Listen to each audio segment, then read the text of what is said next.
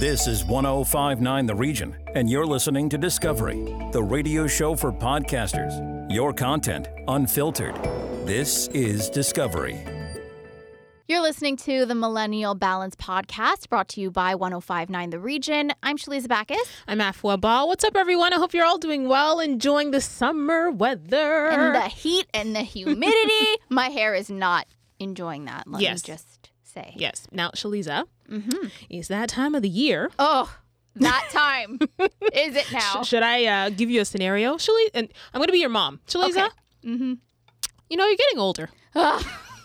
And I'm not even going to finish the rest of the sentence. We know where this conversation is headed. Both of our moms, we've heard those exact words come out of their mouths on multiple occasions. Too many.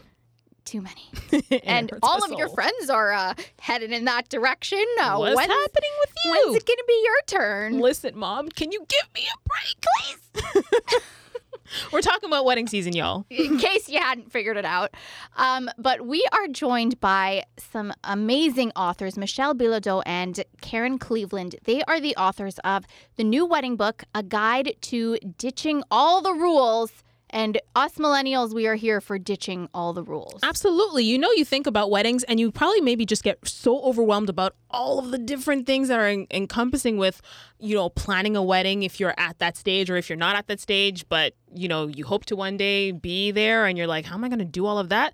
Listen, this book is here for you. They have answered your prayers. Yes, and they are going to answer all of the burning questions that we have. So hello, ladies. Thank you so much for joining us. Hello. Thank you for having us as well. It's our pleasure. And can we say thank you on behalf of all of the millennials that have been, you know, maybe a little bit anxious about how to, you know, plan their big day, or if they're not there yet, thinking how they're going to be able to fulfill those big goals that have been put on them. Thank you. Thank you. Oh my goodness. That's so nice to hear. All right. So, Karen, I'm going to start with you. So a lot of millennials are at that age where they're getting engaged and married. And let me just say, like, all of my friends are just planning wedding after wedding after wedding. And before we even bring the pandemic into it, let's discuss some traditions that maybe need revamping. Yeah. Millennials are blazing a new trail in so many ways, but I'd say there's great data that substantiates that millennials address their weddings and marriage in particular in a really unique way. So millennials are marrying later. They're holding off on getting married, not only for financial reasons, but also because they're really shaped by generations previously that have a bit of a higher divorce rate. So expectations that millennials are going to help temper that divorce rate because they're so particular. I found one study that millennials are driving what experts have estimated to be a 24% decline in divorce rates because they're so gun-shy about breakups. So it's this great, interesting mix of being really practical about their partner, super practical about their finances, but also being really socially conscious. So they don't want to participate in archaic traditions that don't feel meaningful or relevant to them. Yeah. Definitely. And so how do you think we could really navigate through that and maybe bring a new meaning to the wedding and modernize it a little bit? Yeah, so the book that Michelle and I wrote together is really a love letter to love. Like we're pro-marriage, we're pro-wedding, but what we're really anti is following a script that doesn't feel like you. So for anyone who picks up this book, and millennials, if you're hearing this book is for you because we hope that it gives people permission to have a wedding in whatever way feels meaningful to them. So that might mean questioning what their ceremony looks like. It might mean reading up and sort of getting educated on why the traditions are the way that they are, and then deciding what parts of a wedding feel relevant to them versus what doesn't. So, for example, Michelle and I tackle things like, why do we wear white? Why do we have wedding parties? Why do engagements look the way that they do? And we try to equip readers with a whole bunch of answers so that they can go in and evaluate what makes most sense for them. Before we continue, I just want to backtrack a little bit just to get the background. You know, this book is coming in at perfect timing considering, you know, what's going on. But, you know, how did this book come about? Michelle, I'll throw this over to you.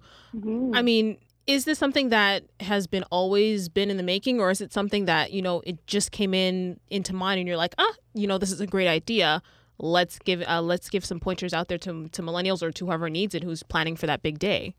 It really stemmed from when Karen and I got married. So we are not married to each other, although sometimes it feels like it. We married our partners about 6 weeks apart from each other. And in the lead up to our weddings and post-wedding, Karen and I would just get together as good friends do, and we would chat about all of the things that kind of made us feel icky around the wedding. So those like air quote traditions, things that we were expected to do that just didn't really vibe with who we were. And we found that a lot of people that we also spoke with felt the same way. So what was really kind of the impetus for the book was that, we were both, well established in our careers. We had mortgages, we were fortunate enough to own our homes. Like we were, well on our way to being independent, feminist women. And then all of a sudden we're put into this bride category. And the bride category puts so much expectation on women that you have to look a certain way. You have to wear white, you have to, do the wedding boot camps and maybe get your teeth fixed and wear false eyelashes and it just didn't feel natural to us. It felt like it really was bumping up against who we were as people. And like I said, we had similar conversations with a lot of other friends. So that was 5 years ago. And, we went through the process of luckily getting an agent, and then we were signed to Dunder Publishing, and we, did the editing phase. And the book came out this spring. So it was a labor of love for sure. And a lot of things changed from when we started this book, but we're really happy to have it out now. And we think that it's really valuable for people at this point in time. Yeah, definitely. And on the note of it being so focused on the woman, there's a lot of sexism really rooted in so many wedding traditions. So, Karen, I guess I'll throw it back to you. What are some wedding norms that you think just gotta go? And I'm going to add my 2 cents here, and I'm going to just say that garter trend, I think it is so tacky and it's so cringe-worthy. Like, I can't, like, doing that in front of your parents and your family. Honestly, I have to say, I live for what, like, when they feel like, I can do this, I can get the garter, and then it's just like they're lost. And I'm like, what happened? I sit there for days and I'm like all for it. I'm bad, but that's me. Like, how long are you hanging out up there? It's like, where are we going? Hello. I'm so glad you opened with that one, because I really have no love for the garter toss, nor do I have any love for the bouquet toss, and I'll tell you why. There's similar reasons, because they really put a fine point on people who are married or not married, which is a shitty thing to do. People who are single, who are at your wedding, they know they're single. They don't need a DJ to call them on the dance floor to catch a piece of lingerie or catch a bunch of flowers to remind them that they're single. They're at a wedding, for Pete's sake. So I'm not really into those. There's a couple of things that I think are super gendered that specifically pertain to brides. Like, I really hate the war on women's appearance, in particular the pressure for brides to be thin. It's totally played out. It's ridiculous. And there's an industry that's almost predatory, knowing that women, of course, want to look their best, but it simply goes too far. Like, we feature a bride in the book who goes so far to lose those last couple pounds that she gets a feeding tube inserted. Like, it's just ridiculous. So I'd say that's one piece of it. And then there's other things that we take issue. For example, the notion of having gendered wedding parties seems just kind of out of date and really silly if you think about it. Like, it's crazy to rank your friends, like who makes the cut to be in your wedding party, your bridal party. But also this pressure to have like perfectly symmetrical, equal number of men and women. It just doesn't play well anymore. It's not representative of modern couples, and it's certainly not reflective of modern love, that everyone can marry and should marry whoever the hell they want. So these sort of like hard lines between bridegroom, his, her, I think are ridiculous. I don't know about your experience, but it doesn't feel particularly relevant anymore. Yeah, I agree. And you know what? On that note, how do you feel about like mixed gender parties? Like, what if the quote unquote maid of honor isn't a female? What if it's a male? amazing. It's totally amazing. Yeah. And we also love the idea of ditching a wedding party entirely if that's your jam too. Like really all you need is one witness for each of you to stand up and sign your marriage license. So we're all for couples doing whatever they want. But yeah, if I can share a personal anecdote, I had a pretty small wedding. This is well before the pandemic. My now husband and I decided we weren't going to have a wedding party. But about 15 minutes before we got married, I asked my brother to stand up for me. So he was, I guess, my de facto maid of honor. And he was thrilled, and it was super cool. It was a really special moment for the two of us. That's beautiful.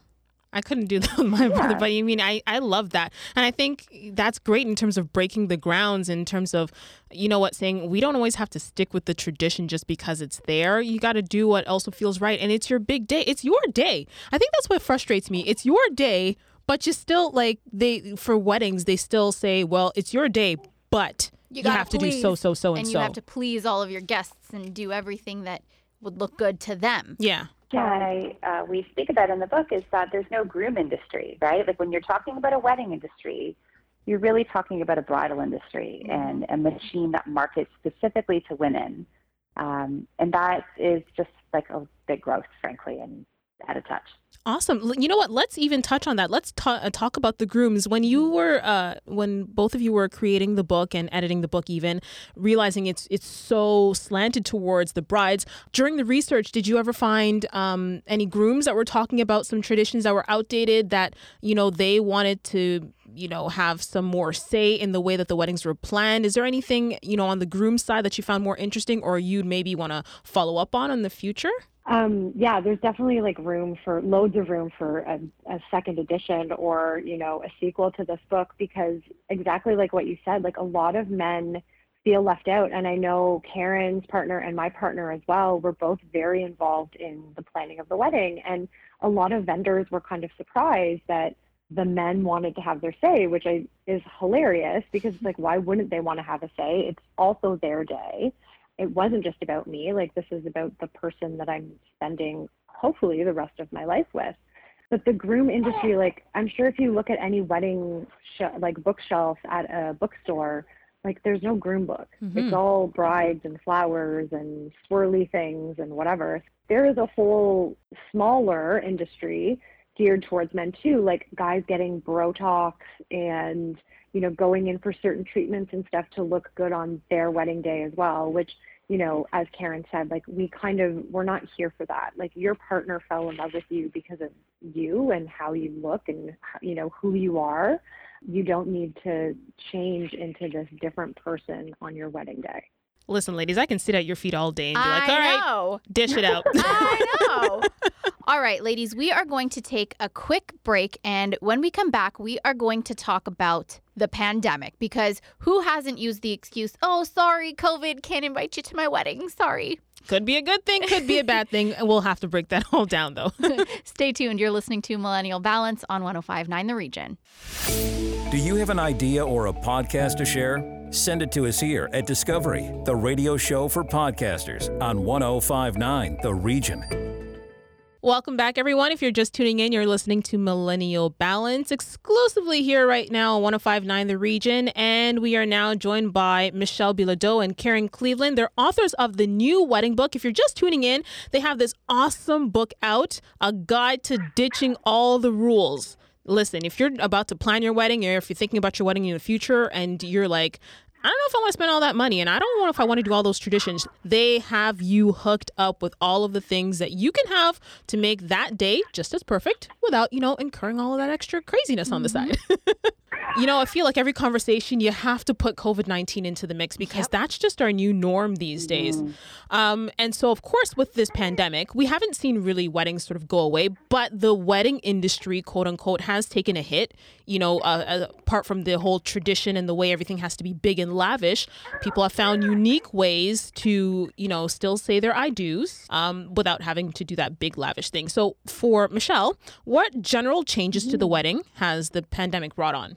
I think you touched on a couple things there. So yeah, the pandemic has really shown people that they can do small, intimate, really special events around their wedding, and they don't have to go over the top. I think there will still be people who, if they have the means and they want the big, white, lavish wedding, they 100% will still do that, and awesome, have at it if that's what you want.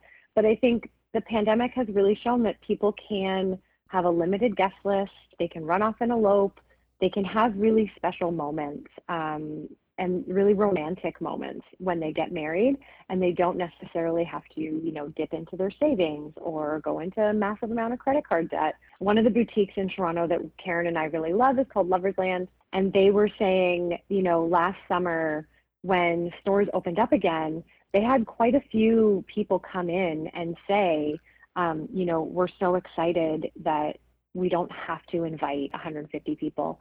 We can do kind of the wedding we wanted of, 30 to 40 people tops, and, have it be their special, moment.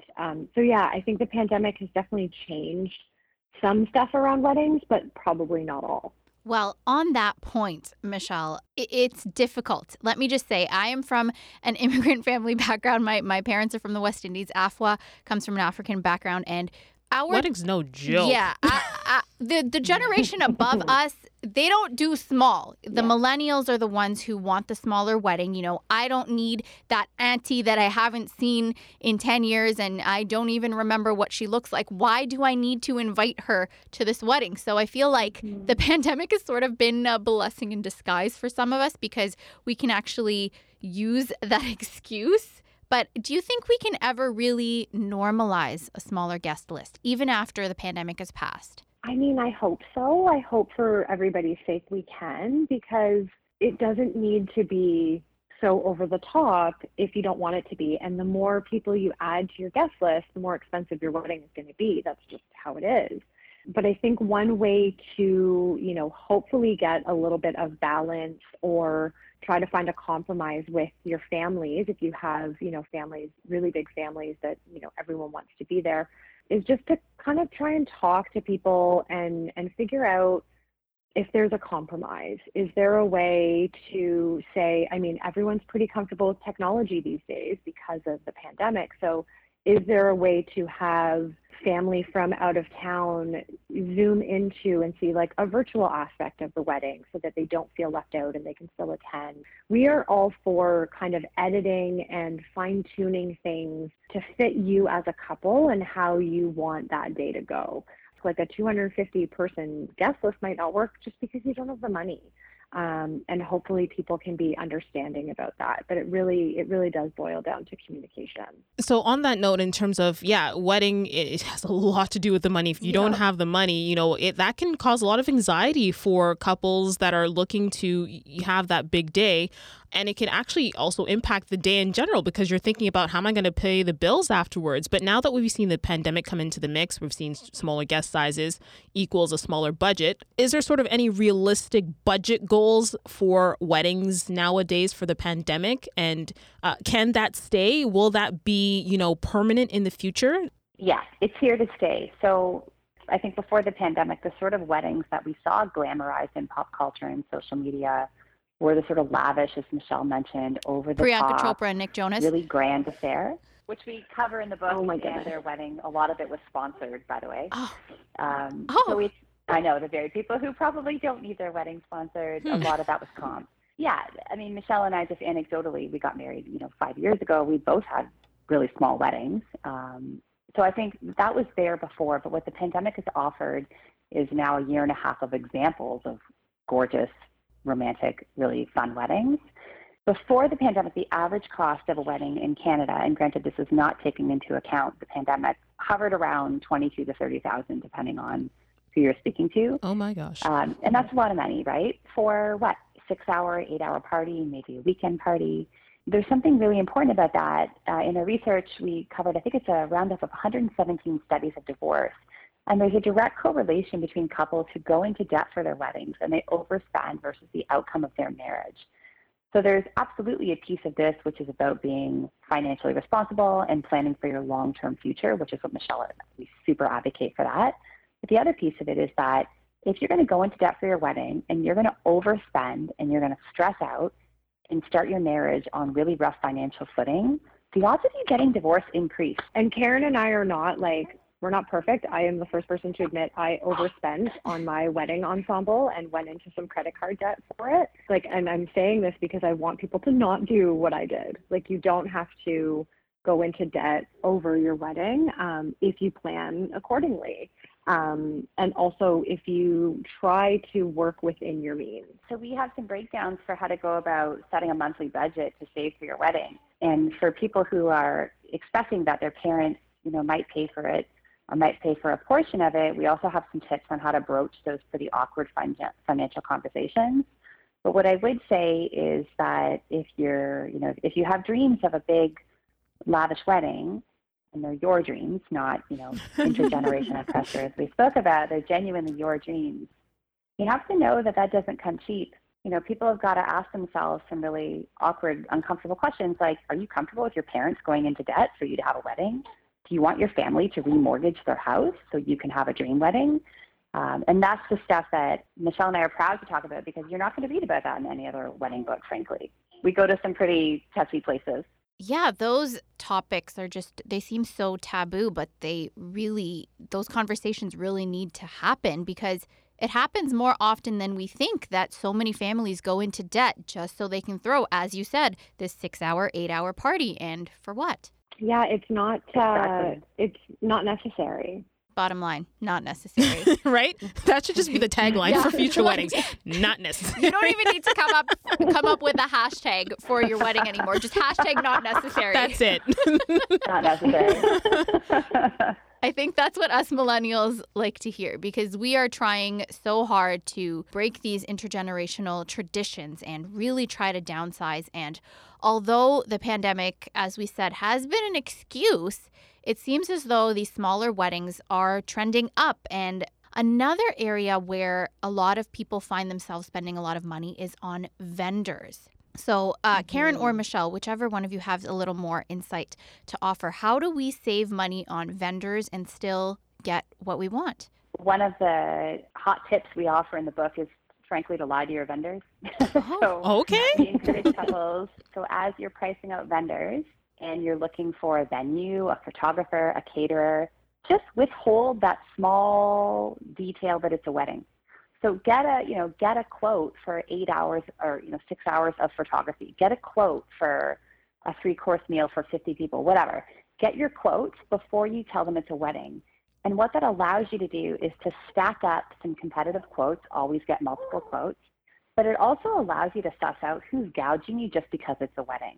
And that happens. There is absolutely a wedding markup. So we encourage people to really hold their vendors to task. What if we find that they're being a little bit, like, they can kind of sense that you're asking about a wedding, but they know that you're not asking about a wedding. And so they're being, a little bit difficult. Like, I'll probably be the one to be like, okay, fine, it's for a wedding. Like, I don't know how to I don't know how to finesse my way out of that. So can you help me, please? Well, I mean, if a vendor is making you uncomfortable, is that someone you really want to give your money to? Like, you're in the driver's seat, so people should be voting with their wallet. So we profile one person in the book who secures a photographer. Everything, goes great. They're happy with the quote. And then a couple weeks before, they say, oh, by the way, what am I shooting that day? Is it a bar mitzvah? Is it a retirement party? No, it's a wedding. And they double their rate. Oh.